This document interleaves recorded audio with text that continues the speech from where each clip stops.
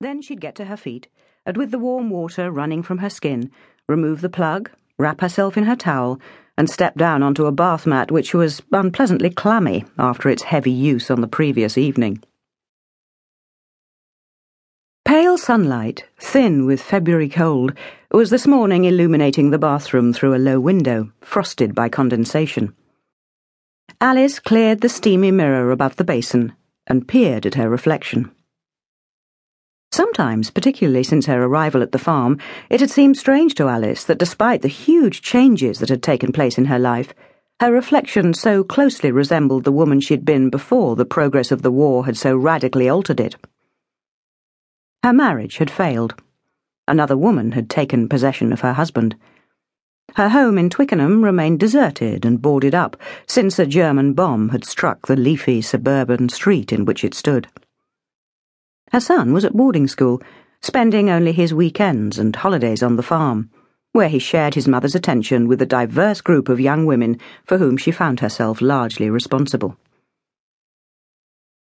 Alice contemplated the oval face reflected in the misted mirror.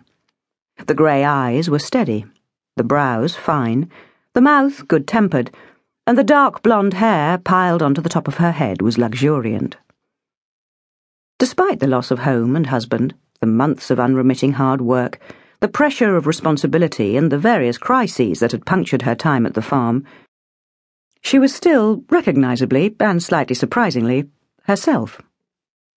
Somehow she had survived it all, and perhaps by following the predictable but sound advice of the indomitable Rose Crocker, "Just take things one day at a time, my dear," she would, she realised, continue to survive for as long as she had to.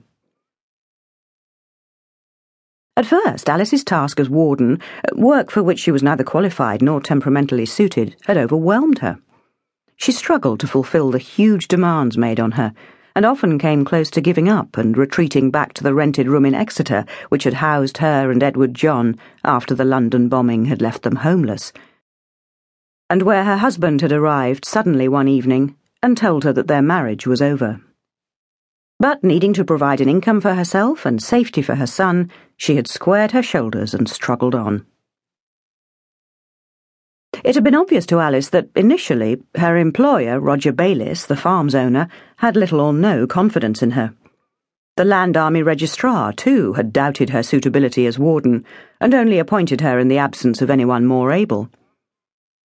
The farmhouse, which had stood empty for years and would in any other circumstances have been declared unsuitable for human habitation, was more or less derelict, when Roger Bayliss, having lost most of his able-bodied farmhands to the war, had been obliged to utilise it as a billet for the 10 young women who were to replace them. A lick of paint and a few partitioned bedrooms on the upper floor had hardly transformed it. Years of neglect and a dozen harsh Devonian winters had left the building so cold and damp that months had passed before constant fires, followed by summer weather, had made any impression on it. Although Alice was largely unaware of it, her year as warden at Lower Poststone Farm had changed her. She'd grown stronger and more assertive. No longer simply a submissive, dependent wife, her association with her land girls and her increasing familiarity with their circumstances, some of which had astonished and even shocked her, had broadened her mind and extended her sensitivity. She was protective of them, and without being conscious of it, had won their respect and their loyalty. Even her domestic assistant, the sharp-tongued Rose, initially her harshest critic, had been won over and had become a staunch ally. The lack of confidence which in her early weeks on the farm had coloured her employer's opinion of her had developed, without her being aware of it, into an undeclared regard, now bordering on stronger feelings which possibly even he did not fully recognise. Back in her room, Alice had dressed, quickly pulling on the slacks, silk shirt and thick sweater that kept her warm in the draughty farmhouse. She brushed her hair, coiled it onto the nape of her neck, and was working a trace of lipstick onto her mouth when Rose's penetrating Devonian voice reached her. "The boss be here," she called. "Rabbits he's brung, and daffs. Bain't your birthday, be it?" Alice said it wasn't, and went to open the door. Roger Bayliss had ridden down.